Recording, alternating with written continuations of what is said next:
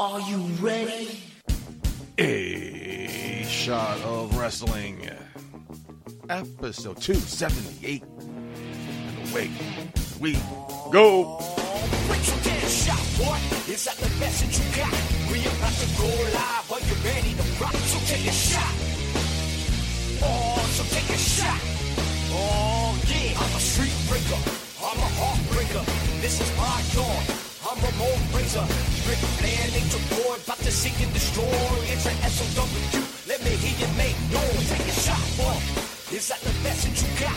We about to go live. Are you ready to rock? So take a shot.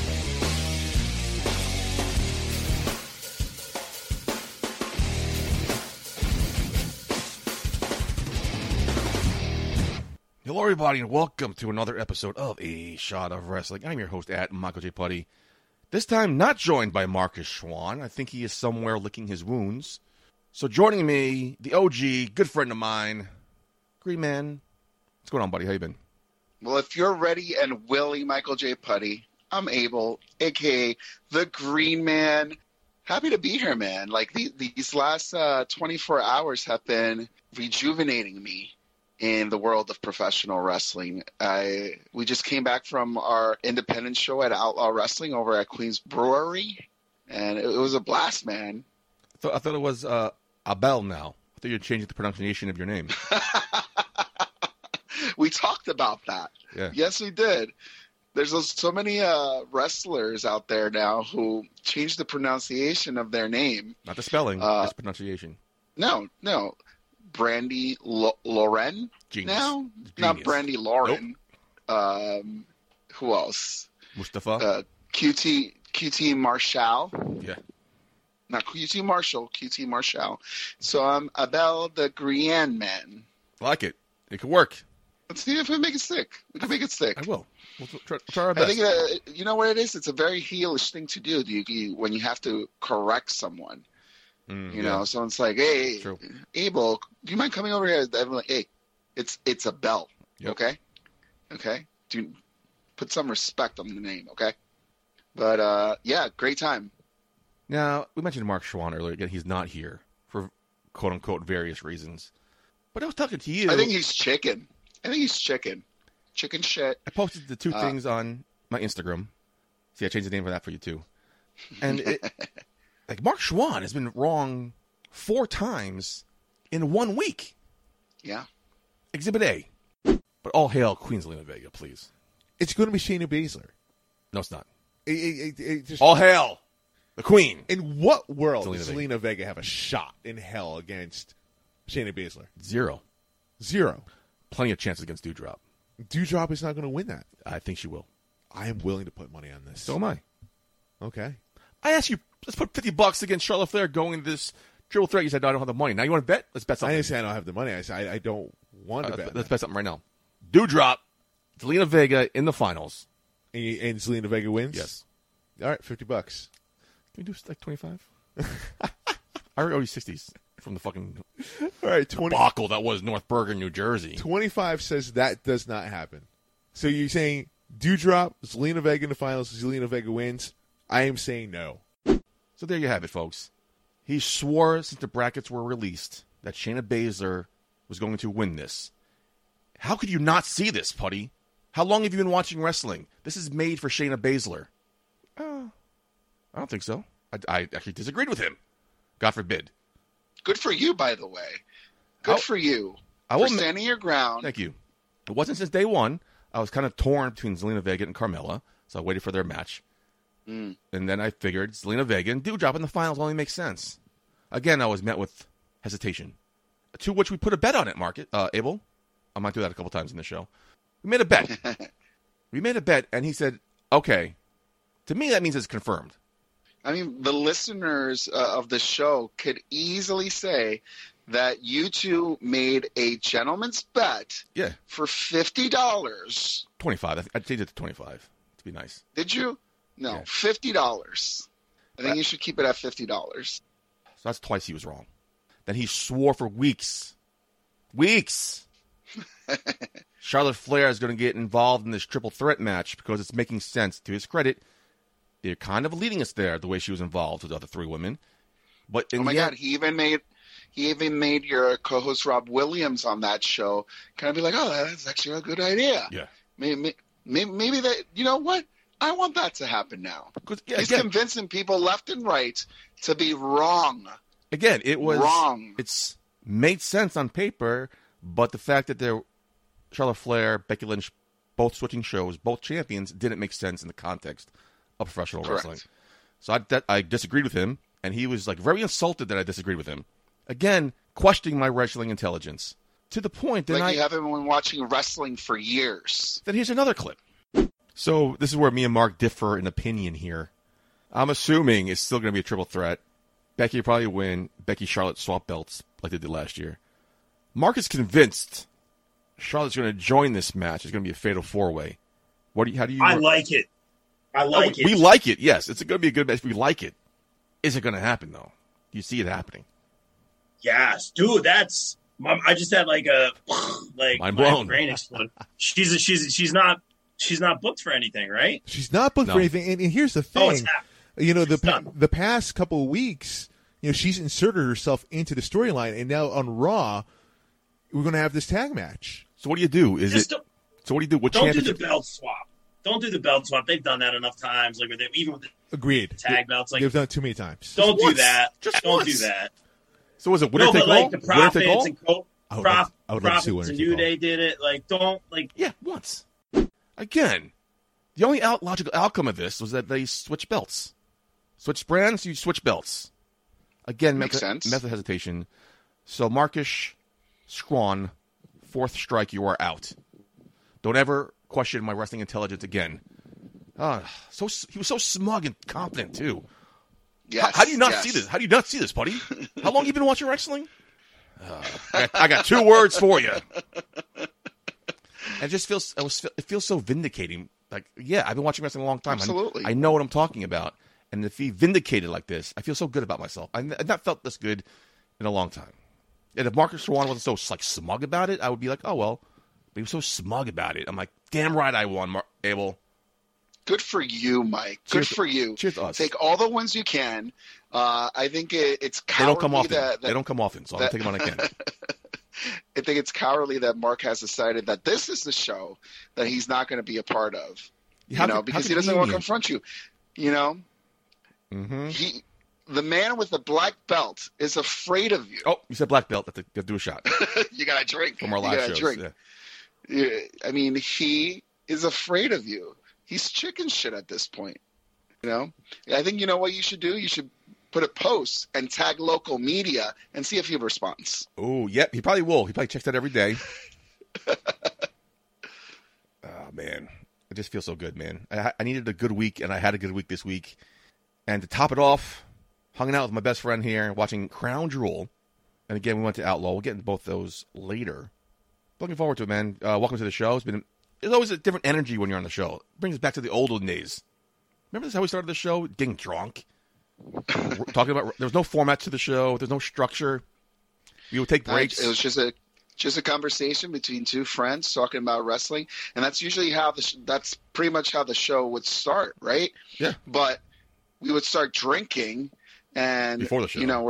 We're recording this on Friday at 11ish. Yeah, both of us If long this week. was really back in the day, it'd be 2:00 in the morning, Yeah. and we would just be starting the show. We've done that a couple of times. But we would take breaks like we do here, but we would not stop recording. We would continue recording, play some music, and we would go in my kitchen to do some drinks, go down to the bar to have some drinks. We were doing it in the studio. And we were like, oh, shit, we're still recording. And come back like after an 8-minute break of like 10 songs being played. I'm like, oh, shit. Some good times. Those were the days. But that was then, Abel. The show has come a long way in almost 300 episodes. How about we go see what's trending this week? First up, WWE crowned their new king and queen. Zelina Vega defeated Doudrop to become the inaugural Queen's Crown winner. And not only did they crown their first queen, but a little factoid for you, Mr. Green Man, they did the entire tournament in 10 minutes fewer than the Seth Rollins Edge Hell in a Cell match, by the way. Oh, really? So they had, 8 matches, 10 matches? In less time than did one match. It's mind-boggling. But again, Wow. Again, the boyhood dream came true. Xavier Woods defeated Finn Balor. There you go. In an excellent match to capture King of the Ring. Woods called this the most important match of his career, which I think we all can agree on. I mean, Woods has held tag team championships many times. I think, 7, 8 times? But he's never held a singles championship. Did the right people win here? And where do you see their reigns going in the next year, maybe year and a half? Well, let's talk about the Queen's Crown, first of all. A very anticipated a matchup.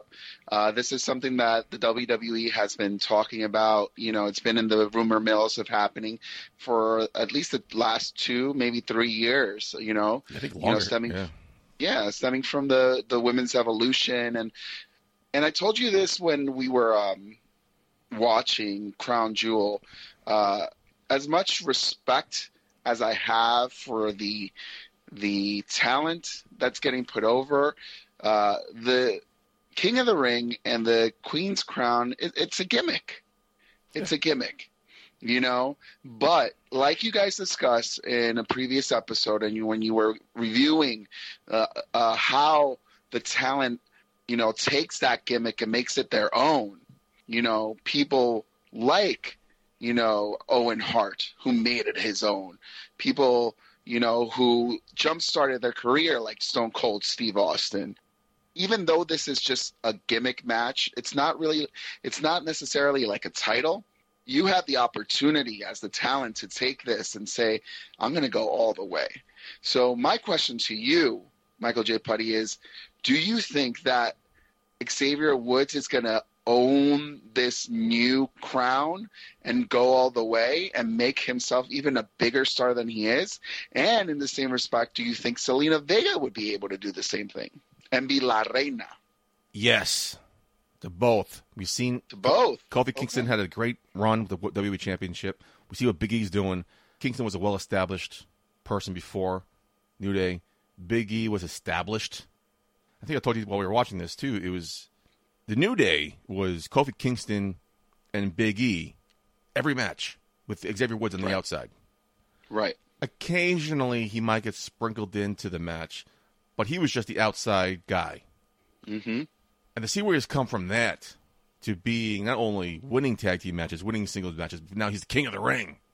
I think this will help elevate him as a singles competitor. He needs it on his resume because all he has is tag team championships. No singles championships. I think this will help elevate him as a singles competitor. Maybe Kofi could be his hand, and maybe they could work some sort of dynamic there. I don't know how many Kings of the Rings outside King Booker have won championships in their reigns, though. Right. But I could definitely see him winning a mid-card title on SmackDown. That's the Intercontinental title. I love how right after the match, was it right after the match where he was saying, you know, now I'm king. Yeah. Now I call the shots. You know, like, you know, you move when I say you move, and I'm like, oh, okay, this is new because since when does the king call like the shots like this? If anything, the Universal Champion, the WWE Champion, they have legitimacy to say, you know, yeah, we call the shots. This is our show. This is my time. I can take as much time as I want. This is my ring. But to go and say like now the king is the top tier. You know, and if he wants to put himself there, I think Xavier could definitely do that and say, you know what, you all are in my kingdom, and I am the king that reigns over this kingdom, and I allow you to be Universal Champion and WWE Champion, but just remember this is my kingdom that you're playing in. Let that be your ring, but where is that ring in my kingdom? It's also been a while. I don't remember offhand the last time we saw one. A face King of the Ring. King of the Ring, and now Queen of the Ring, Queen's Crown, seems to me as a perfect thing for a heel. Which is why I didn't really argue too much with Mark Schwann when he said Shayna Baszler, because she's a heel. It makes sense. But these gimmicks seem more beneficial for heels. So I'm curious. It's been a while since we've seen a face. I cannot remember. I think maybe Edge? I love how you're bringing that up because, yeah, I think, you know, as a king, you know, you're just consumed with the power of the crown. You know, so La Reina is now deserving of the power that she feels like she's warranted from the very beginning, So now she's like, yes, I have the power, and now this crown lets everybody know I have the power. But I love that you say is the first time in a while that we've seen a face do it, because what would it be if a face like Xavier Woods fell into the power and then allowed the power to control him, and he would just become green with enraged because he just doesn't know how to do it. He doesn't know how to control it. It'd be very interesting to see. I kind of like that idea of the baby face turning heel while he's King of the Ring because of the power that consumes him. It's actually funny you mentioned that, because I was watching the Coronation tonight, and I was wondering, could this lead to a feud between Kofi and Xavier Woods? Maybe he does get consumed with it and goes to his head. And Xavier Woods, as his brother, is like, come on, bro, you guys, snap out of it. You know what you got to do here. Yeah, you got to be humbled, right? You gotta be humbled. I've been wanting this since I was a boy. You don't tell me what to do. I am the king. This is my kingdom. You are my subject. Like stuff like that. Again, I don't see them breaking up the New Day, but if they were going to, in maybe like 6-8 months' time, this is how you do it. But I don't even think that they would need to break them up. I think, like you said, like, you're my subject, and, if Kofi becomes my lackey and I'm Xavier, I get used to that. So if Kofi one day steps out of line and says, you need to humble yourself up, my man, and I'm going to do it for you, like, let's step in the ring, like, brothers fight. So I could easily see them both have a match where Kofi's trying to smack it out of him, and make him realize that it's more than just the crown, but they don't have to break up. Maybe they come to blows, and brand to brand invitational. Big E comes over and they have like a powwow in the ring. Yeah. There's so many ways they can go with this, and I'm so excited to follow this reign. And going back to the Queen, Zelina Vega, there were a lot of hype with her. Maybe potential championship run before she got released. Right. So they re-signed her. I think we all love Zelina Vega, but they're not doing anything with her. This is my point with, I thought she should win. Now they're giving her something to do. So now I'm so looking forward to the promos of this. This should be helping, with the word love to use, launching pad for her. And I'm excited to follow her reign, see how she embodies it. I'm looking forward to her coronation on Raw.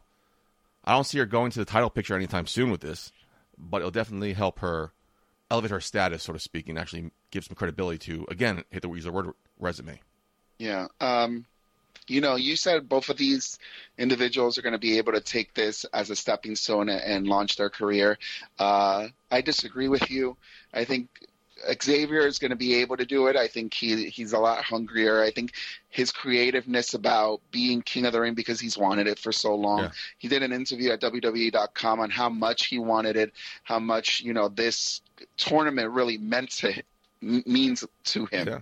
Yeah. And I don't think Zelina Vega is going to be able to do that. I don't think it's lack of her talent or maybe her creativity or, where she could go with it. But I just don't see the women's roster competitive enough for her to be a queen in. Now, would you say that if anybody had won? Absolutely, okay. Absolutely. I think it's that not against her as a statement on the current roster. This is a gimmick for the women right now. This is a gimmick very similar to the tag team championships, and it's a shame that title belts are a gimmick. But if you treat them as a gimmick, that's what it's going to come off at. Put the Reina, put the Queen in Impact Wrestling. Now I'm like, you could carry the brand on the back of Zelina Vega as the queen in Impact Wrestling. Oh, okay. I hope you're wrong. I hope this is good things for her, because I don't see how she fucks this up, but it's not her. It's creative and how they do things with her. Right. Moving on. PWI released their top 150 list of female wrestlers. Now, the criteria for the list includes in-ring achievements, championships, tournaments, win-loss records, influences, technical ability, quality of competition, and activity. So this year's top 10 are, number 10, Raquel Gonzalez, Tam Nakano from Stardom, Io Shirai from NXT, Siri from Stardom. I've seen multiple spellings of her name. I'm hoping I'm getting it right. Sasha Banks. Top 5 is Thunder Rosa, Britt Baker, Deonna Purrazzo, Utami Hayashishida from Stardom. I think I got that right. Nailed it. Number 1, Yes. Bianca Belair. Your thoughts on that top 10? I mean, I can't argue with the number 1. Bianca Belair has just risen up to every single challenge that has been put in front of her. This is someone who didn't start to become a wrestler, but damn, once she set her mind into it, she literally went straight to the top. She's entertaining. She's a good role model. She's athletic in the ring. Even though she's green, you don't see that in her at all. No, not at all. She is so good at what she does, and if she's so good this early on in her career, I could only imagine how much better she's going to be, because she's just keeps learning. She keeps learning. She's like a sponge right now. I love it. Shout out to my girl Thunder Rosa. I definitely think she needs to be in the top 10. Love that she's in the top 5. Yeah. That woman is such a hard worker. Interesting story when we interviewed Thunder Rosa, and it's been a while since we've gotten together, and I've been meaning to bring it up. But if you go back to listen to our interview with Thunder Rosa, she mentioned that she got a WWE contract. This was before AEW was in the mix. So could you have imagined if Thunder Rosa accepted that contract from WWE? There would be no Thunder Rosa and Britt Baker match in AEW. There'd be no Thunder Rosa and NWA. The career that she's had since she turned the WWE down would have been completely different. And so different because Michael J. Putty, she turned down a contract because the WWE offered her a contract to be a referee. I have heard that, yes. Okay? So she knew who she was, what she wanted to be from the get. She didn't say, I'm going to be a referee. And in the interview, she's like, if I did want to be a referee, I would have been the best damn, female referee ever. Representing for the Hispanic community, representing for women, but that's not what she wants to be. And she really thought about it, like this is an opportunity. They're giving me a contract. They're giving me money. This is when she was working in the Indies. Kudos to Thunder Rosa to have the hindsight and say, you know what, I'm going to turn down that contract from WWE. I'm going to pursue my dreams. And, she's fought in MMA. She's done so much ever since she turned them down. So congrats. I'm happy with this list. What do you think? Did they leave someone out? Going back to Thunder Rosa as a referee, everybody has a role in this world in their life. That's not her position. That's not her role. She was meant to do bigger and better things. It's not an insult to referees. I mean, today you saw Edge post a beautiful tribute to Jessica Carr on his Instagram and Twitter. She's the first female, I think we talked about it on the show, watching the show, she's the first female to referee a show in Saudi Arabia. She's been refereeing the trilogy of Seth Rollins and Edge. Right. And she's been making waves for females as the referees. And I don't think Thunder Rosa would have done that because Thunder Rosa is meant to be exceptional female wrestler. Probably just a Kakar real quick for what she's doing as a female referee.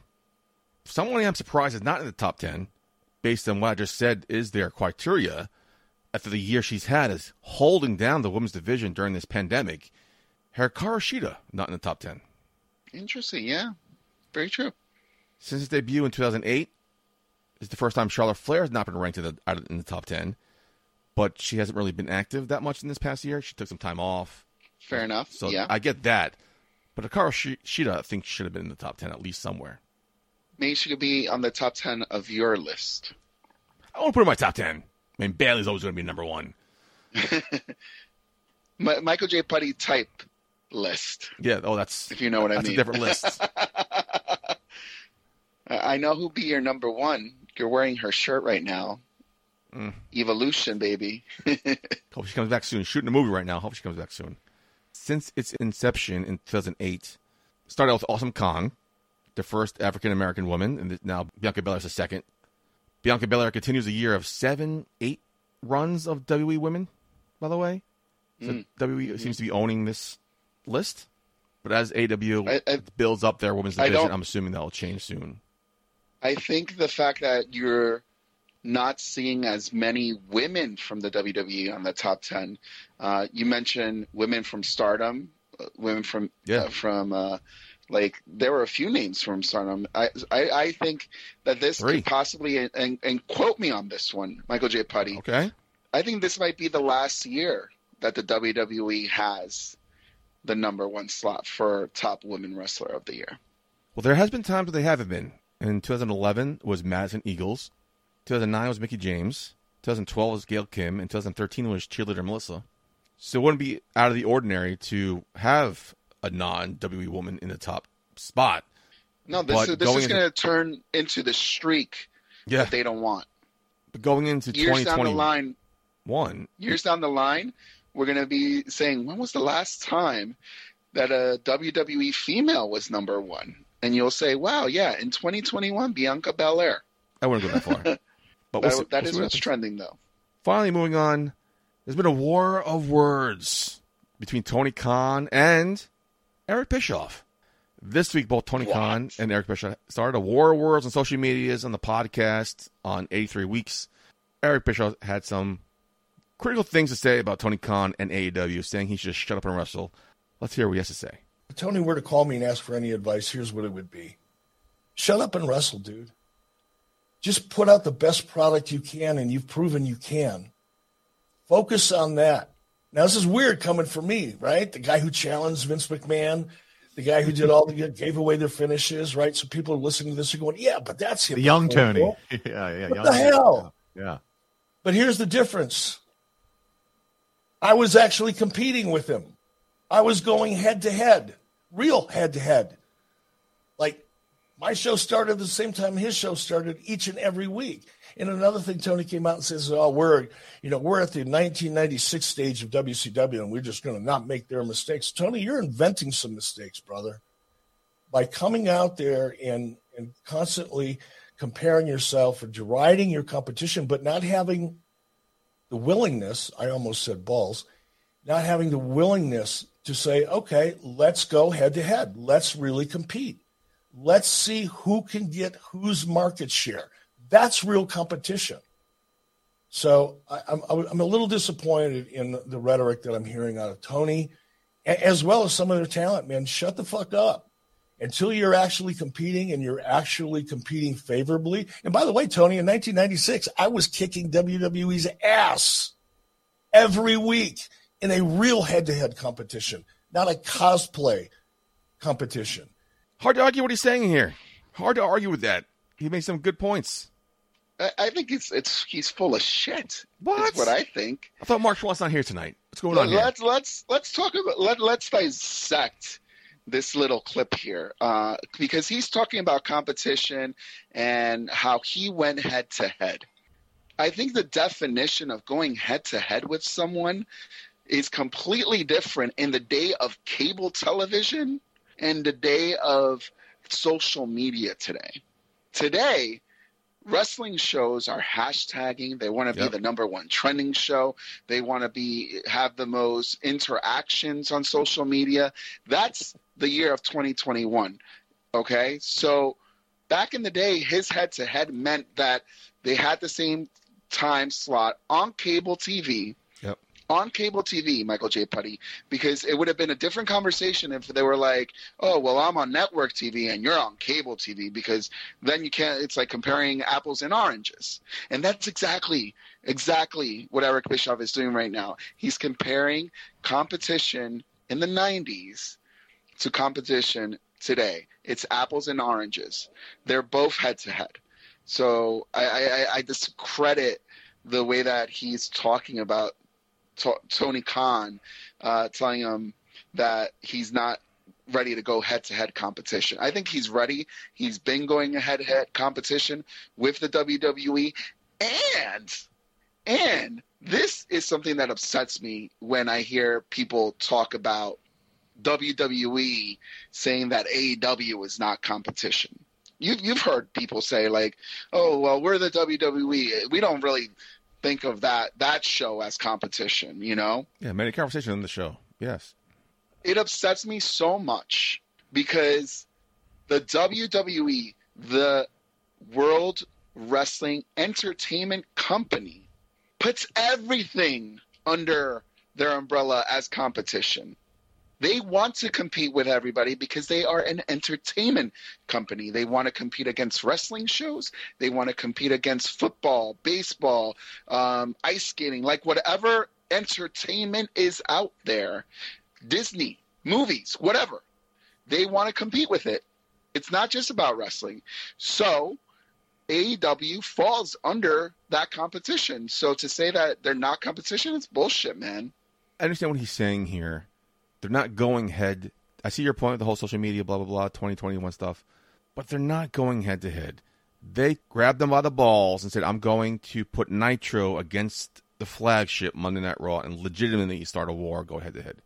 Like, like XFL is not competing with the NFL.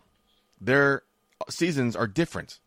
Their XFL starts when, again, in 2023 now, when NFL's done. They're not competing with the NFL because they know they'll get their ass handed to them by the NFL.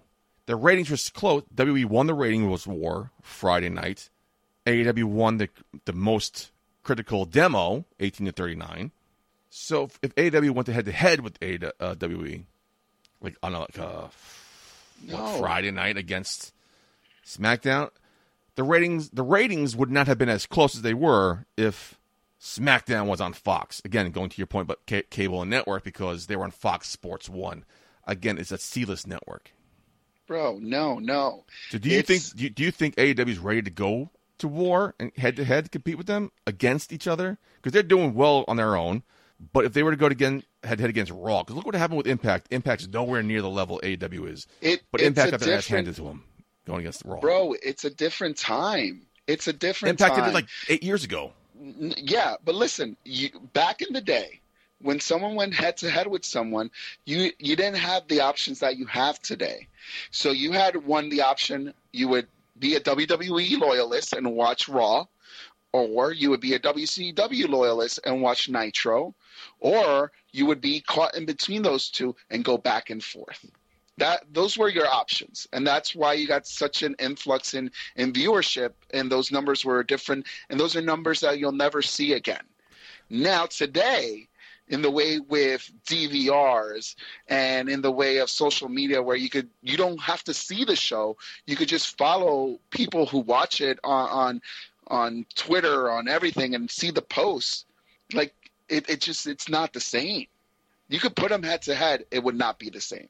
But before we go on any further, we have Tony Khan's response to this. Oh, yeah. He responded criticizing how Bischoff handled the young talent in WCW. Let's hear what he say. For you, did you even think about that? Like, oh, should I be quiet at certain times? Or are you just, hey, I'm Tony Khan, I'm proud to be the owner of AEW, and I'm going to be vocal? Well, I really like Eric, and I was kind of surprised by Eric's comments because they were coming from Eric Bischoff. And I think Eric Bischoff is probably the last person anybody would expect to say that they think the president of a wrestling company should be quiet. But then when it comes to head-to-head competition, like you said, Dave, we were in a head-to-head competition this past week. It was only 30 minutes, and I didn't ask for it. You know, we were in our time slot, and somebody came into our time slot aggressively. And we generally responded pretty well and been very successful.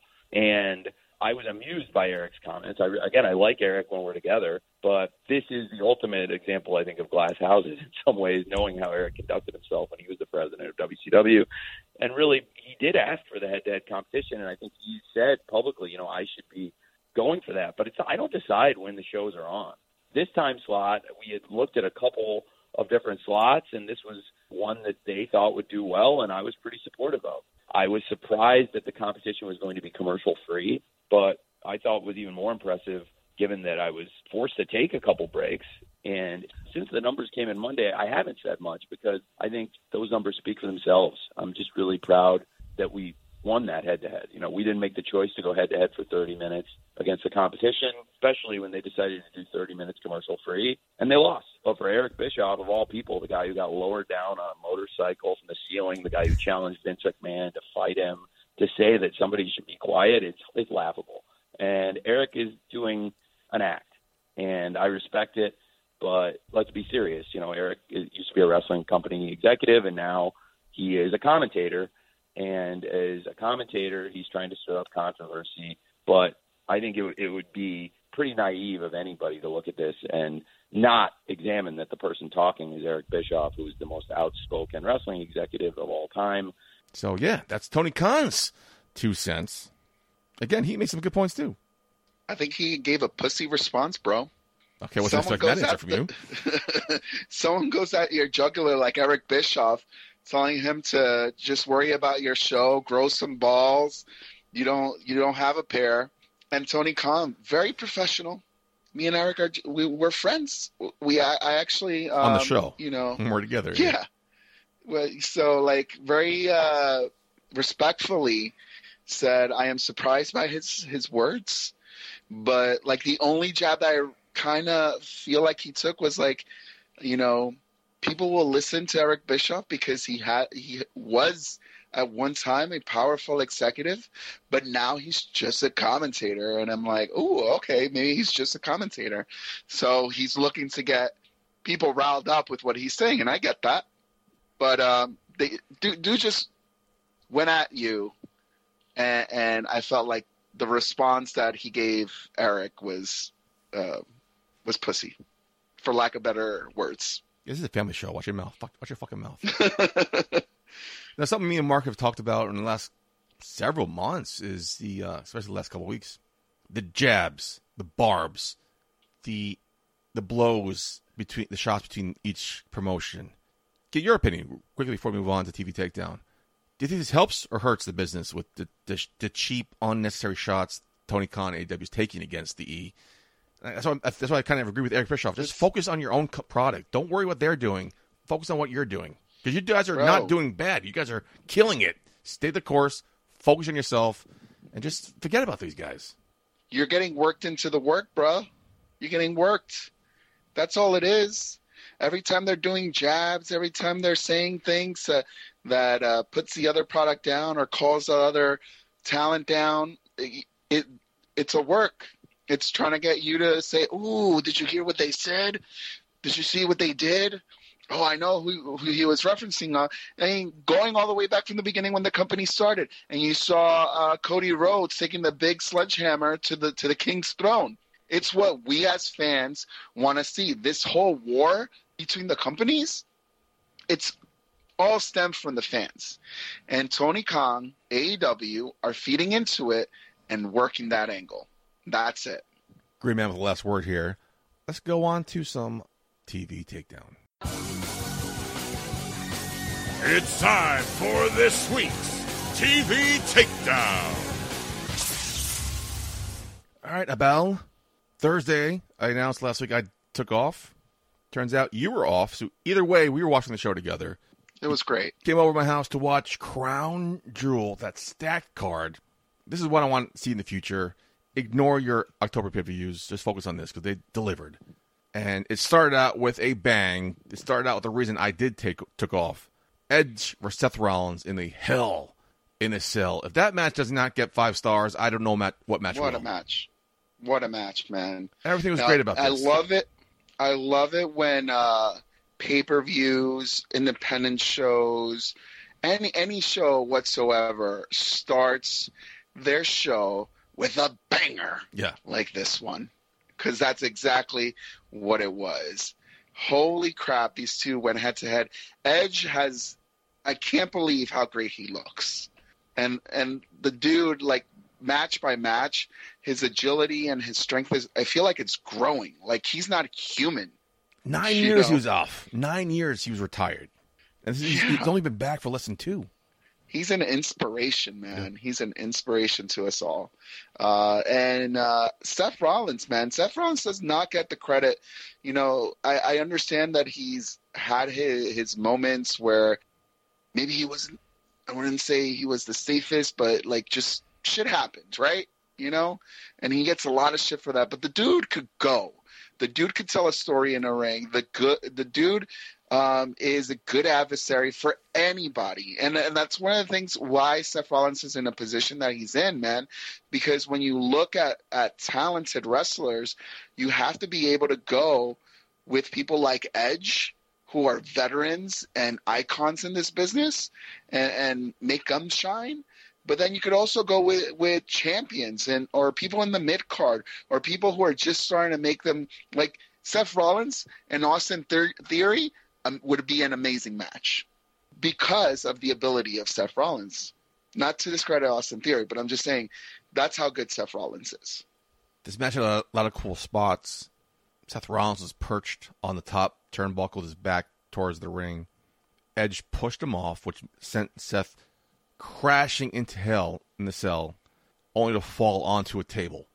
You had the curb stomp on the chair. There's a lot of near falls, tremendous spots. Edge had the match won via submission, but he wanted to cause more pain.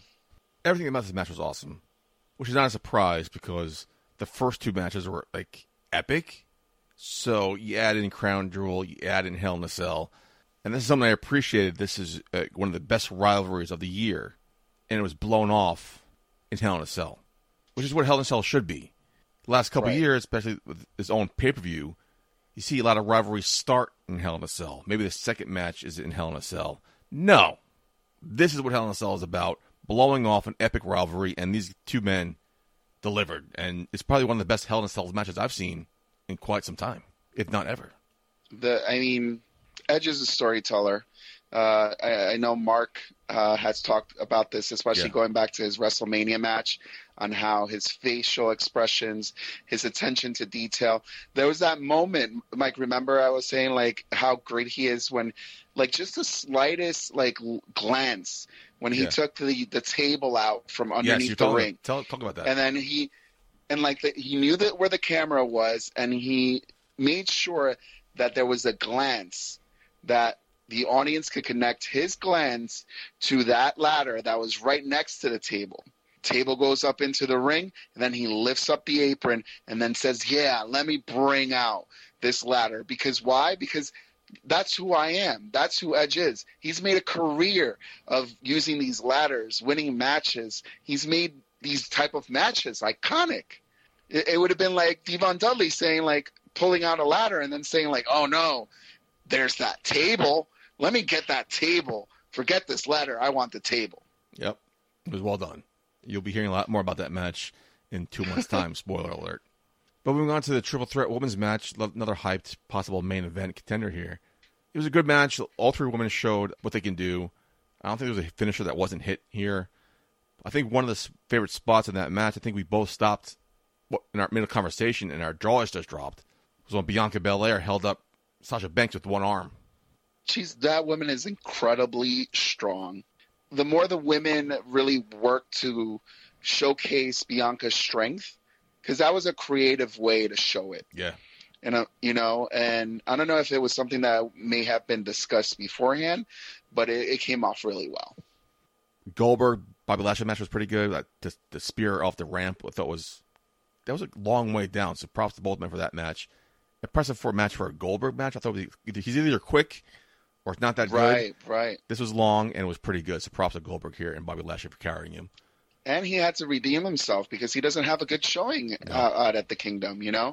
So for him to, I'm sure he put a lot of pressure on himself going out there for that match. And the main event, Brock Lesnar versus Roman Reigns. I mean, we don't see Lesnar as a babyface that often, and I don't remember the last time we did see him, but he pulled it off pretty well here, and tonight as well. A lot of big moves throughout. Props to both men here. It's still weird seeing him as a face, but it was really well done. It's the reason it's so well done, Michael J. Putty, is because it happened so organically, Yeah, true. Like he came back and like the fans just knew, like, hey, now we could cheer for Brock Lesnar. It was awesome, and I think Michael J. Putty, the crowd here, best that I've ever seen it. And we talked about when we were watching the show on how far the show in Saudi Arabia has come from the first one where there were just like couches and people who were royalty or higher ups were just on the floor level, but the real fans were all the way up top. Now it really feels like everybody's coming together. There's more women's matches. There's women referees. So the progression that this event has made, I know a lot of people want to talk shit about it, and I would have been one of them, be like, it's just they're doing it all for the money, and, you know, it's bullshit that they're getting all these crazy cards over there. But looking at it now on how much it has progressed, it's kind of cool. I kind of feel like, you know, maybe 10 years down the line, like, things maybe will be a lot more different. They keep mentioning how many days Roman Reigns has been champion, and they also keep mentioning how long Brock Lesnar has been champion, the longest reigning Universal Champion in history. Mm-hmm. Did the math. Mark your calendars. January 19th, Roman Reigns will pass Brock Lesnar as the longest Universal Champion. Wow. That means if Roman Reigns is champion going to Royal Rumble, he'll be the longest reigning Universal Champion in history. Props to him. This Crown Jewel probably was the best Saudi Arabia show they have done in the last several years. Not saying much because this card was stacked. I hope they continue going this route. Agreed. Moving on to TV. Now, this is the part we talk about what we liked about TV this week, and we're looking forward to the upcoming week. Our boy Joe Gacy cut a very interesting pre-tape promo, looking directly into the camera, talking about us. The mission remains the same. They don't need violence. Following on his character he's done in the last couple weeks. Then he put his hand against the screen and told us to take his hand. But a hand came out and touched Joe Gacy's hand, and that was the hand of Harland. And Joe Gacy said, "Follow me, little snowflake." When Harland first saw him, when we saw Harland first in the ring, in the crowd, Harland's a big guy. They're comparing him to the next Brock Lesnar. They're very high in this guy. But I thought he would be feuding with Joe Gacy. But to me, it seems like now what they're doing with Rhino and Eric Young and Impact, like they're the mentor, brainwashing. You do what I say, I'm going to mold you. Right. He remains a very interesting character. I'm looking forward to what happens now next week, in the following weeks, with Joe Gacy kind of mentoring Harland here. Yeah. Joe's in a very blessed position right now. And it's a tribute to his character, his hard work. You know, we know him personally. We've hung out with him. And, you know, I think people are pretty big on Joe and are confident that he could take what he's given and make something great out of it. And they're giving him this opportunity. Because who would have thought someone who was coming in from the independent scene, got signed to NXT, not only would have such a diverse, like, character with so many layers, but then also, like you said, now it looks like he's going to be guiding a person, maybe a flock of people down the line. Maybe. Like, that says a lot. That's like, you're putting not just trust in that this person could carry this character and bring it to life, but now he's in charge of ensuring that his character work is over, but he also is responsible for other people. It's amazing. Congrats to Joe. Keep doing your thing, bro. Going on to the next thing with NXT, staying on NXT, they released a video hyping out the championship match between Mandy Rose and Raquel Gonzalez. Right. Again, NXT is, although they're a new brand, new thing, they are still killing it on their video packages. It was a great video.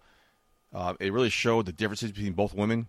Mandy Rose looked amazing, stunningly visually as possible. But then you had Raquel Gonzalez putting the work into the gym and showing what a champion should be. At the end, Mandy Rose, she made a good point by saying how she's been called a lot of things, but never champion. This is hyping me up for this match. For Halloween Havoc next week. And there was that other great line, Michael J. Putty. And I think the great thing about a promo is when it has a little bit of truth to it. Yeah. And, you know, when Mandy in that promo said, you know, how could someone who looks like this with such smugness and confidence, and she ain't lying, how could someone who looks like this not be given that opportunity yet or be given that strap by now? Because, I mean, it's professional wrestling. Looks have a lot to do with it. Yep. So, yeah, how does someone who looks so good, like Mandy does, not been given the strap by now? Because she would be the hottest champion ever. Oh, facts. She's beautiful as a brunette, by the way. I talked about a couple weeks ago. She's so much hotter. Oh my god! And I love blondes. Absolutely. As a brunette, oh my god! And when she does the wet hair, oh yeah, even better. Like, what is going on? So Raquel Gonzalez is you know, I'm a big fan of. So I'm a big fan of Mandy Rose too. Mm-hmm. So this match is going to have me conflicted and torn. But I can kind of see Mandy winning here, going on, and Raquel going on to the Royal Rumble maybe in a couple months, and then Raw and SmackDown from here. Because I mentioned it a couple weeks ago, I was surprised she wasn't drafted. But yeah, man, this is something they've set up Halloween Havoc perfectly, and that's a show I am looking forward to. I cannot wait for Halloween Havoc. Moving on to Impact, the rivalry between Josh Alexander and Christian has been so well built. Week in and week out, they've been slowly building it up. And this week, they aired a spotlight video on his career, which was an amazing video package. This was the missing piece on his career, because we don't know too much about Josh Alexander as a person. Right. We talked about his neck injury. We talked about his past and how he kind of just wanted to create Canadian indie wrestling as the place to be. Many aspects of his life. It made him likable, made him very inspirational. It meant how much important the X Division is. The end of the night, you had Christian Cage, Josh Alexander, that go-home verbal exchange. Very strong finish following their summit the week prior. Between this and the Deonna Purrazzo, Mickie James match alone, Bound for Glory is something I cannot wait for. You're not too up on Impact, but have you been following the storyline at all?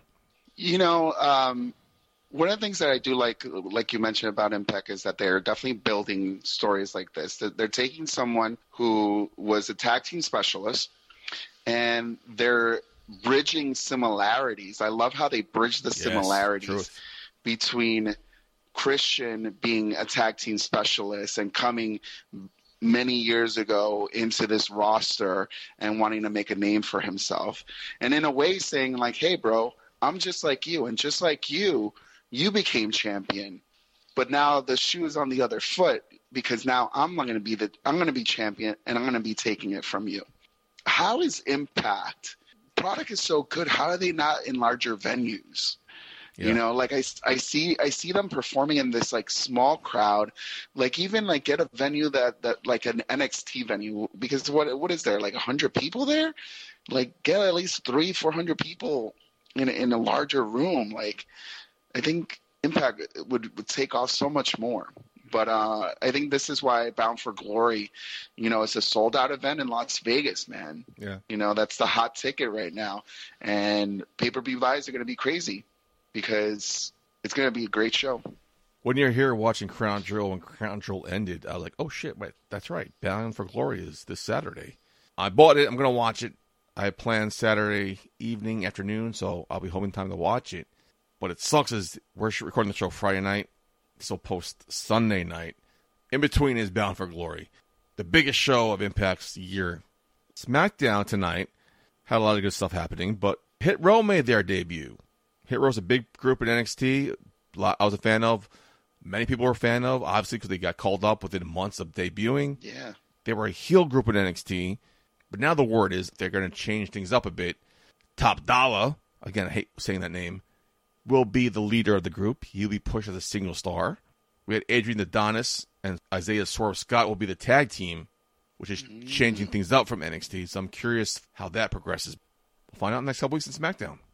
By the way, I love that the coronation of Xavier actually happened, because it was a little bit upsetting watching Crown Jewel and seeing this new king and queen going up to this pedestal and putting the cape on by themselves. I'm like, well, back in the day, you had Gene Okerlund, right? Yep. Didn't Gene put the robe on the new king? So I was a little bit upset. So I'm glad they fixed that up. You made a good point, too, because he had to do it themselves. And I think the last couple of years, they had to do it themselves. Right? Mm-hmm. Yeah. What if Stone Cold had to do it himself? He wouldn't have cut that promo. There'd be nobody there interviewing him. He would not have cut the Austin 316 promo. You're right. Someone should be there interviewing them live. Not just interviewing, but the fact that it's a king, like the gimmick is the king. He has subjects. He has people doing things for them. Anyway, moving on that note, Green Man, let's get in some go-home thoughts.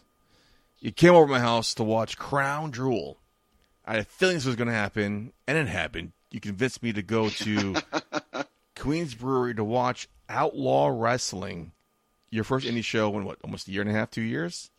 Pretty much, yeah. Yours too, right?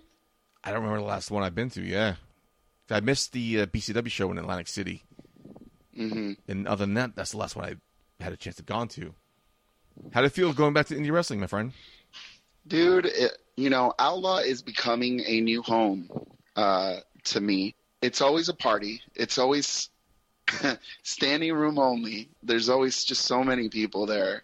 But everybody, I mean, you saw it. Once you walked in, everybody is mad friendly, happy to be there and ready to have a great time, It was at the Queens Brewery, which is old stopping grounds, because I lived in that neighborhood for a few years, and it was great. What did you think of your first Outlaw show? It was interesting. It was well done. We walked in, sat by the bar. I mean, the bar seats sucked. It was just blocks of wood he sat on, so it wasn't really a comfortable place to watch wrestling at. But I'm surprised whoever walked into this place and went, "This is where wrestling should be." It's not that big of a space. Uh-huh. And I think it was you who mentioned it was a last-minute change because they were supposed to be in Brooklyn. Absolutely, yeah. They were supposed to be in Brooklyn and Williamsburg at Mount Carmel. But unfortunately, the diocese said that we can't have they're not doing any large gatherings, large events. So Queens Brewery, opened their doors for Outlaw to come in. Which shows you, I mean, as someone who's never been to an Outlaw show, as you're a loyal Outlaw viewer. But it just impressed me because then we walked into that place, watched the pre-show, maybe the first match, then I turned around. That place was packed. For a last-minute change, for that show to be standing room only, it shows the power that Outlaw Wrestling has and their fan base has. Very impressive. And kudos to Patrick from the Boulevard Bullies who kept that show together. He definitely was throwing a lot of curve balls along the way. I talked to him when I was getting something to eat during, quote-unquote, the 2-second intermission. Yeah. He killed it, man. I talked to him after the show, too. What a great job he did, not only as an announcer, but like you said, getting those curveballs, having this swerve and on the spot change and kill time or cut time. He did a great job, and no wonder he's the announcer there because he's fucking phenomenal.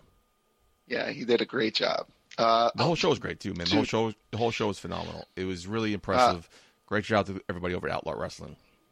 There's always surprises. You never know who's going to show up at Outlaw Wrestling. Like me.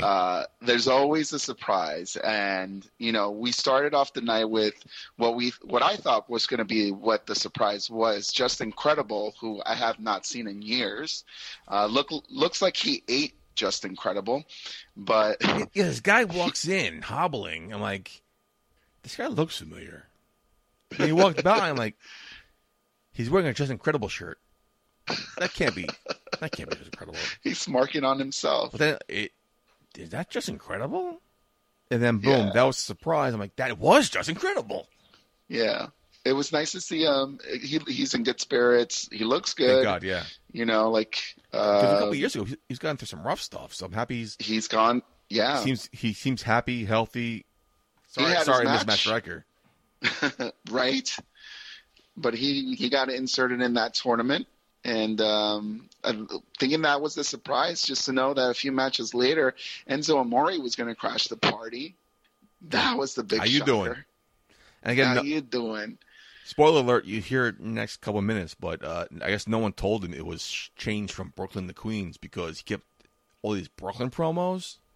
Yeah. So I guess this great heel promo, this great face promo turned into a heel promo because he was shitting on the borough that he was in. Yeah. Bad luck. But I was surprised to see Enzo. I was expecting him, so that's cool. And Enzo and Medium Cast. Yeah, that was Casanova funny. Valentine, Medium Cast. But yeah, this was night one of the tournament. So let me catch you up on who moved on. Yes, please. Homicide moved on to the tournament. He'll be facing Mike Verna. Mike Verna turned heel. Mr. Pretty Boy, Superman character guy. He's always been such a nice guy. That was great. I loved it. Why is he aligning himself with Prince Nana? Why wouldn't you? I'm willing to sign the contract right now for Prince Nana. I mean, that's going to make an interesting match because Homicide is great, but you got Verna and Prince Nana now. Like, with Prince Nana on the outside, I mean, Mike Verna has to move on. Mercedes Martinez also got an advance in her tournament spot. She's going to be going against Tina San Antonio from the administration. O'Shea Edwards, dude, had a great match. That's your boy. He did great, dude. I enjoyed seeing me some O'Shea Edwards. He's Very going impressive. against my boy. I never heard him before, and he just won me over. Like, this guy was awesome. Yeah, he's going to be going against Big Action. You know the Big Action. I think that's my I'm trying to give you the Big Action impersonation of the Big Action. He's not working. I don't think I'm doing a great job, but no. Encore Moore is moving on. Very up-and-coming star.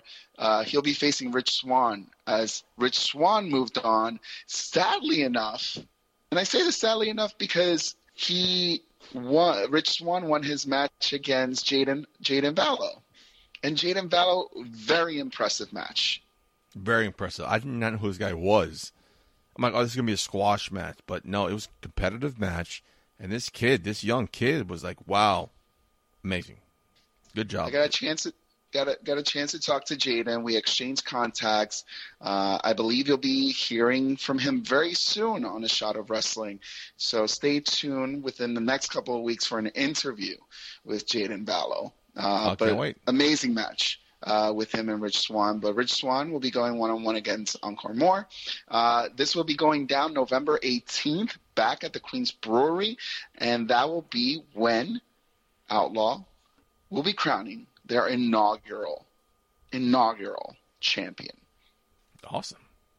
Yeah, man. Can't believe how long they've been in business. This is their first champion, and it's cool because it's intergender.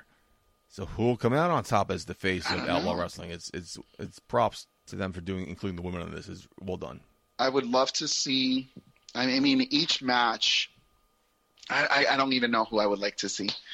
I mean, part of me also kind of wants Mike Verna and Prince Nana to go all the way because that just makes it very interesting, and it's going to make it very difficult for everybody on the roster. Something I've never been shy of admitting is I'm not a big indie wrestling guy. Right. What got me into indie wrestling was the Elks Lodge. Sit down, you watch the show, or us set up a table, record, and follow a show. But when the show's done, you pack things up, you go to the bar and drink. Yeah. Drinking brings people together. And that's what happened here. And once everything was done, the ring was done, there were still wrestlers and performers at the bar drinking and having a good time.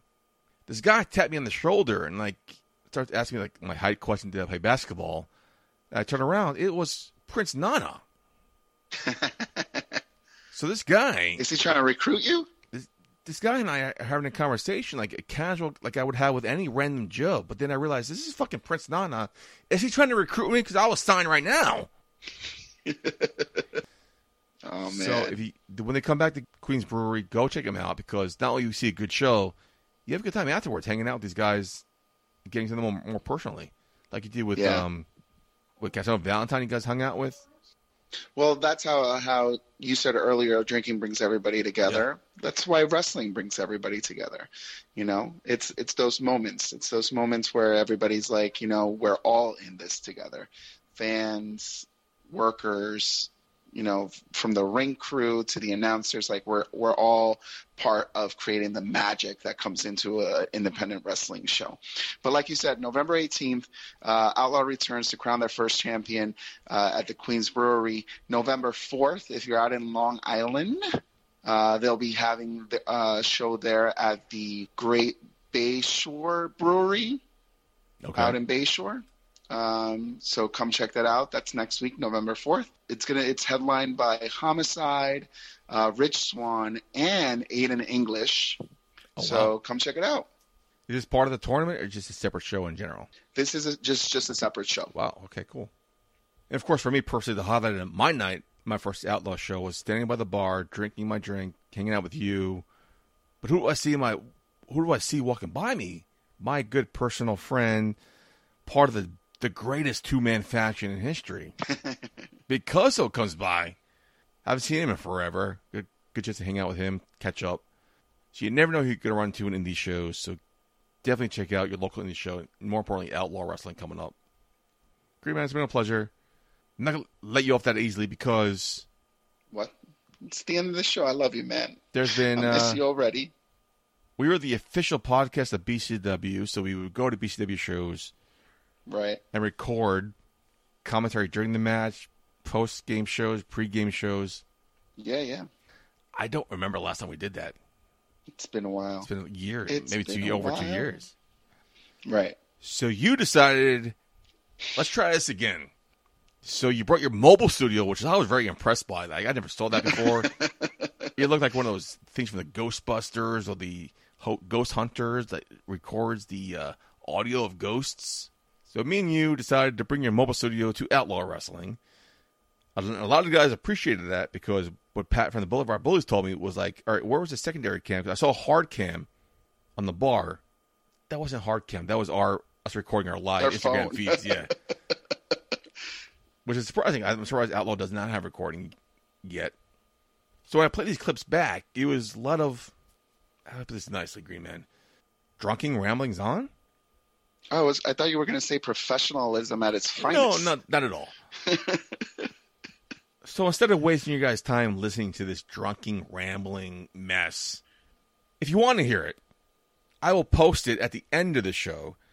So when we're done here, as usual, I'll play our outro song. At the end of the outro song, you'll hear 14 minutes of loud, drunk, unstructured...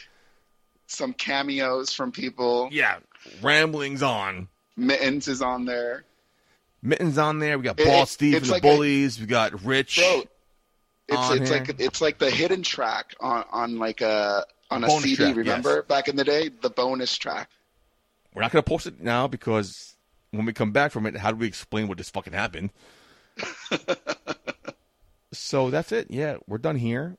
At the end of our outro song, you'll hear 14 minutes of unedited, raw footage of us being drunk at Outlaw Wrestling at Queens Brewery. I love it. That's what it's all about. But Green Man, thanks for coming here. Mark Schwann is quote-unquote busy, a.k.a. Yellow, for confronting me on how his 4 losses this week. Again, thanks for filling in. It was like old times, buddy. I love you, and thanks for being here. Well, like you guys usually say, make sure you subscribe to us on YouTube. Follow us on all forms of social media at Shot of Wrestling on Instagram and Facebook. And you could also email us at inbox@shotofwrestling.com or dial it up. Do we still have the phone line? No, I canceled that. All right, it's about time. So you can dial it up, but you could slide into our DMs. You and can we'll dial it usually up respond. and see who picks up, but it won't be us. But yeah, follow us, give us a like, give us a review, let us know how we're doing and how horrible we are. I mean, how great we are. And it's been a blast, brother, like old times. So for Green Man, for the four-time loser this week, Marcus Schwann, I have been your host at Michael J. Putty. I am not here next week. I have personal stuff with Greenman and some friends. So Mark Schwann hopefully will be here. And whatever he says is probably really a lie because he has a week to think of something. But Mark Schwann is a 4-time loser. Mark Schwann, I love you, buddy. Until next week, Putty out. Hey, baby, I hear the bell ringing, hip tosses and body slams. Oh, my. And maybe you seem a bit confused. Yeah, baby, but I got you pinned. Ha, ha, ha, ha. But I don't know what to do when I see them with that golden case. They're cashing it in. Authority all in my face. What is a man to do? Good night, everybody. All right, Michael J. Putty, we are live here at the night 1 of Outlaw Wrestling's Championship Tournament. We're in the middle of the match between Rich Swann and Jaden Vallow. Man, what a night so far. Very impressive night. Rich Swann has been in the ring with Kenny Omega and the Moose in the past 12 months. This guy had no chance. He's proven me wrong. He has proven me wrong. Oh, so close. Now, this is your first night here at Outlaw Wrestling. I would say you had to be impressed. The first match was a pre-show match, which started off as a stretcher match. Yes. This first match of the night called Matt Striker didn't show up, but you had a nice surprise of Justin Credible here tonight, going one-on-one against the Big Action. One ECW legend called another ECW legend, and we got a great surprise. It makes complete sense. Now the crowd here at Queens Brewery is going crazy because this match is what they're saying. It is awesome. Again, you wouldn't think it would be. You figured Rich Swann had this in the bag, but this guy... Brother, early on, when you saw the entrance of Rich Swann versus Jaden Vallow, you immediately put all your money in on Rich Swann. Springboard cutter. That's it. Could it be over? Oh! Referee here, Giuseppe, calling the action. Now, this must be a privilege for Giuseppe. Calling the match right down the middle for Rich Swann, a former world champion in Impact Wrestling. Again, that springboard cutter put a lot of men away. Two. There we go. Rich Swann. Moving on. You don't get up after that. No. Nobody else has. The crowd is on their feet. Oh, yes, we are.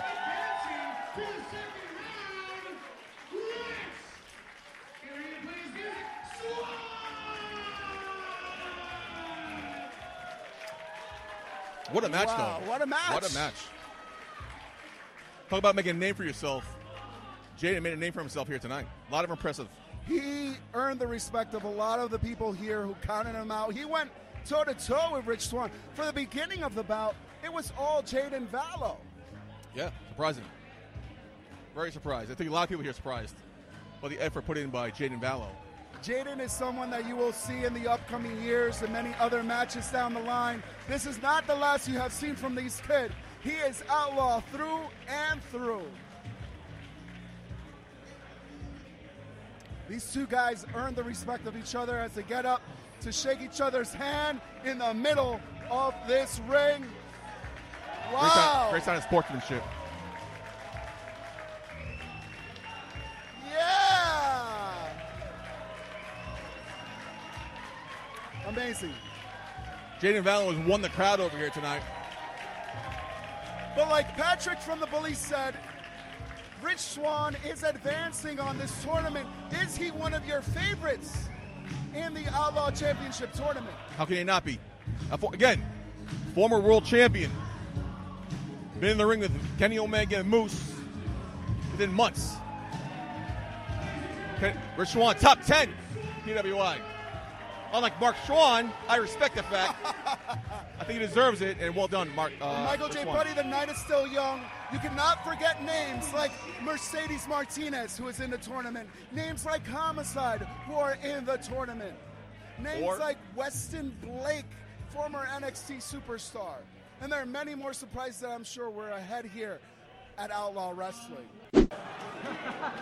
Amen! All right, everybody. The crowd has calmed down a little bit because Enzo Amore just crashed the party at Outlaw Wrestling. Now, normally I'll be joined here with Michael J. Putty, but I got Steve from the Bullies. Hey, what's up, Bald Steve here from the Boulevard Bullies. How's it going? Oh, my God. Could you believe, out of all people, that Enzo Amore just crashed the party? I couldn't believe it. You know, it's like, I wonder how much he got paid for just a promo. He didn't do a match. That's probably 5 times as much. 5 times as much. But that was crazy. How you doing? You can't teach that. You can't teach that. Now let's catch everybody up because holy shit, we are live at Outlaw Wrestling. Woo! This night has been full of surprises. It started off with a surprise from Justin Credible versus the Big Action. Prince Nana came out to crown Mike Verna as the new crown prince here at King Outlaw. King of Queens, as Enzo Amore said, the King of Queens. When he finally realized it was Queens. Key thing here, the name of the venue is Queens Brewery. Queens Brewery. We understand that we're on the border of Ridgewood and Bushwick, but still know your crowd. Understand you're in Queens. What worked on the Barclays won't work here. That had to be one of the cringiest promos I've ever seen. That promo was more shocking than the fact of him being here. And that's what's beautiful about wrestling. Was it a work? Did he fuck up? Did he roll with it? It doesn't matter. The lines are blurred. Lines are always blurred. Maybe it's crack. Maybe it's Maybelline. Who knows? We're here with the fans of Outlaw Wrestling, and what we're talking about is this promo that Enzo just cashed in on the Outlaw audience because it was nice. He thought he was in Brooklyn. Yeah. I honestly think, the show was originally supposed to originate from Brooklyn, Mount Carmel, Williamsburg, Brooklyn. Yeah, exactly. So he was probably on the ticket, like, in secret when it was still Brooklyn, so, he got his borders mixed up a little bit, but that's okay. But the match previous to it was a great entrance, too, because, it was kind of like a match cut in half. Not even a match cut in a fifth. Woo! And moving on in the tournament tonight,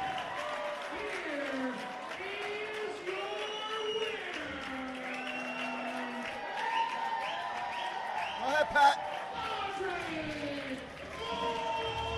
Andre Moore advances in the Outlaw Championship tournament. This is someone to keep an eye on. Yeah, definitely. This guy's great. I know, I got my eyes on his abs. Nice abs. Good abs. Woo! And the bear is carrying out Man Bun Mania across the threshold. I love it.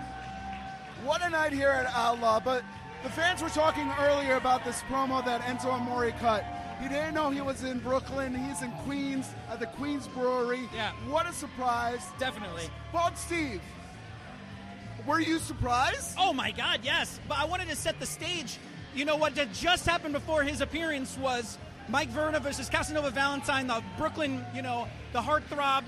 And they set it up like it was going to be a match. It was going to be awesome. Mike Verna did I don't know the name of the move.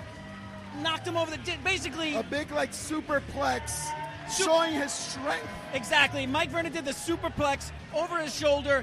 Casanova hits the mat from 6 feet in the air, and Mike Verna gets the 1, 2, 3. It was a huge within a minute and a half, right? Many would say it was a squash match. Absolutely. Casanova Valentine, probably a fan favorite to win this tournament. Absolutely. That's what made Enzo Amore's appearance so good, because everyone was upset at that. And Mike Verna was gloating. He puts the robe on, and then that's during that whole hullabaloo is when Enzo comes out to drop his promo. That's what made it so good, really. Unbelievable. You never know what's going to happen at Outlaw Wrestling. We're halfway through the night. There was supposed to be an intermission. It didn't happen. Unbelievable. Because the crowd is hot. Unbelievable, really. We still have Mercedes Martinez coming out tonight. Indeed. We still have Homicide's match tonight. Two big fan favorites to move on the championship tournament. Steve, thank you so much for joining us. Glad to be here. Thank you for having me. Shot of Wrestling, sending it back to the studio. Boulevard Bullies. Holy shit. What did you think of your first Outlaw show? Pretty good. Very, very entertaining, and the crowd is just packed in this place. Die-hard fans here at Outlaw Wrestling. Who would have thunk? The Queens Brewery, literally, little by little, got completely packed, standing room only. Outlaw Wrestling, this is what they do, providing great independent wrestling for the community of Queens, New York, Brooklyn, New York, the whole tri-state area. What was the match of the night? That's a good question. All of them were really fucking good. Why do you think about that, Michael J. Who did Putty? Jaden Vaughn go against? Jaden Vallow went against Rich Swann. Oh, yeah, there you go. What a competition. He definitely impressed you. Absolutely. Who this fucking punk? And let me say, we will have Jaden Vallow in a future segment of A Shot of Wrestling in our interviews coming soon. So stay tuned. A Shot of Wrestling on all forms of social media. We've seen a lot of friends, made a lot of new friends. We saw our friends from Turnbuckle Tabloid. Jay was here. That's right. I gotta say, what a way to finish the night. Homicide going over Weston Blake. Did you think that was going to happen? Yeah, I thought so. Wasn't really surprised. Homicide's a hometown guy. But, it's true what they say. Wrestling brings people together. And look at this crowd here tonight. A very eclectic group here. As they're tearing down the ring, we can't finish off the night without rehashing the fact that Enzo Amore crashed the party here at Outlaw. Yeah, but no one told him he wasn't in Queens and not in Brooklyn. No one told him about the venue shift. So it didn't go over too well here. Michael J. Putty, though, a squash match between Mike Verna, and he squashed Casanova Valentine, and then to have that surprise of Enzo Amore. I mean, the fans were electric. Let's speak to someone right here. Richard. I know. I came in here tonight hailing myself from Williamsburg in Brooklyn. Big-time Casanova Valentine fan. Love the guy. But there is no denying that his match versus Mike Verna tonight was match of the night, because as many phenomenal matches as there were tonight, not taking any credit away from anybody who was here tonight, because every match was phenomenal. But nobody made a statement like Mike Verna tonight. And it's, as a Casanova Valentine fan, I'm telling you right now, there's no way you can argue against it. That man showed up, he made a statement, and he frankly may have just made himself number one contender in this tournament to win that title. Well said. We have a longtime indie wrestling fan right here. Oh yes, Mike. sir. You know Mittens. him as Mittens. Yes, sir. Match of the night. Match of the night. Oh man, I think that main event tore the house down. Weston Blake and Homicide. Pretty much a clinic the whole entire match. You know, started off slow, but then the pace picked up there at the end. But, you know, like the whole vibe in here, you know, Outlaw's always doing it big. After a 1.5-year hiatus, they're finally back running shows in New York City. And like Pat said in the beginning of the show, that they didn't go running to New Jersey. I mean, even though, in my personal opinion, New Jersey's a little better because they have no commission. You can do any type of fuckery, but they stood true to their word and never went to Jersey and stayed solely New York. The big news of the night is that there were many surprises here at Outlaw. Just Incredible surprised us at the beginning of the night, but the biggest surprise, Enzo Amore. What did you think about that? Enzo? I mean, Enzo is Enzo. He's controversial and everything, but you know what? The one thing I got to say about Enzo, man, he gets a pop no matter what. He's a name. He's a goddamn name out there. Like, I know so many. Even I could be a little harsh on Enzo, but at the end of the day, his charisma is undeniable, and that's why he gets bookings on these shows, and that's why he was put out there. Oh, you know, another thing, too? There was another surprise on there, too. Prince Nana with Mike Verna. Holy shit. Yeah. The heel turn of a century. Pretty boy, Man of Steel, Mike Verna, turning on the crowd. I loved every second of it. I'm an old school fan, so I appreciate the fuck out of Prince Nana. Craziness happening at Outlaw Wrestling. This is the first night of their championship tournament. If you had a favorite, who's going to take it all the way? Who would you pick? Oh man, too many good ones. He's thinking really hard. I'm going to give him some time. Michael J. Putty, the question's going to come on to you next. Bro, honest truth, bro. You know the New York scene for a long time. You know there's one king of New York. There's one king of New York. He was just in the main event we just talked about. I think the fucking king of New York, Homicide, is going to take that shit. Mikey Mittens here, calling it as it is. The king of New York, Homicide, going all the way. Michael J. Putty, who's your pick to take it all? Man of Steel, Mike Verna. Oh! Mike Verna's my second pick, actually. Can we see them in the finals? I know the bracket. Mike Verna versus Homicide. I'm with Putty right here. I would love Mike Verna and Homicide in the finals. That would be the ultimate finals for the first ever Outlaw champion. Well, we got many more nights here to come. November 18th, we return to Queens Brewery. That's the second round, right? Well, November 4th, we're going to be in Bayshore for night 2. November 3rd, we're going to be crowning a champion here in Queens, New York. Michael J. Putty, your first Outlaw wrestling show. What you think about it, buddy? Very good. Very good. Very entertaining. All right, Mark Schwann, we're going to send it back to you in the studio.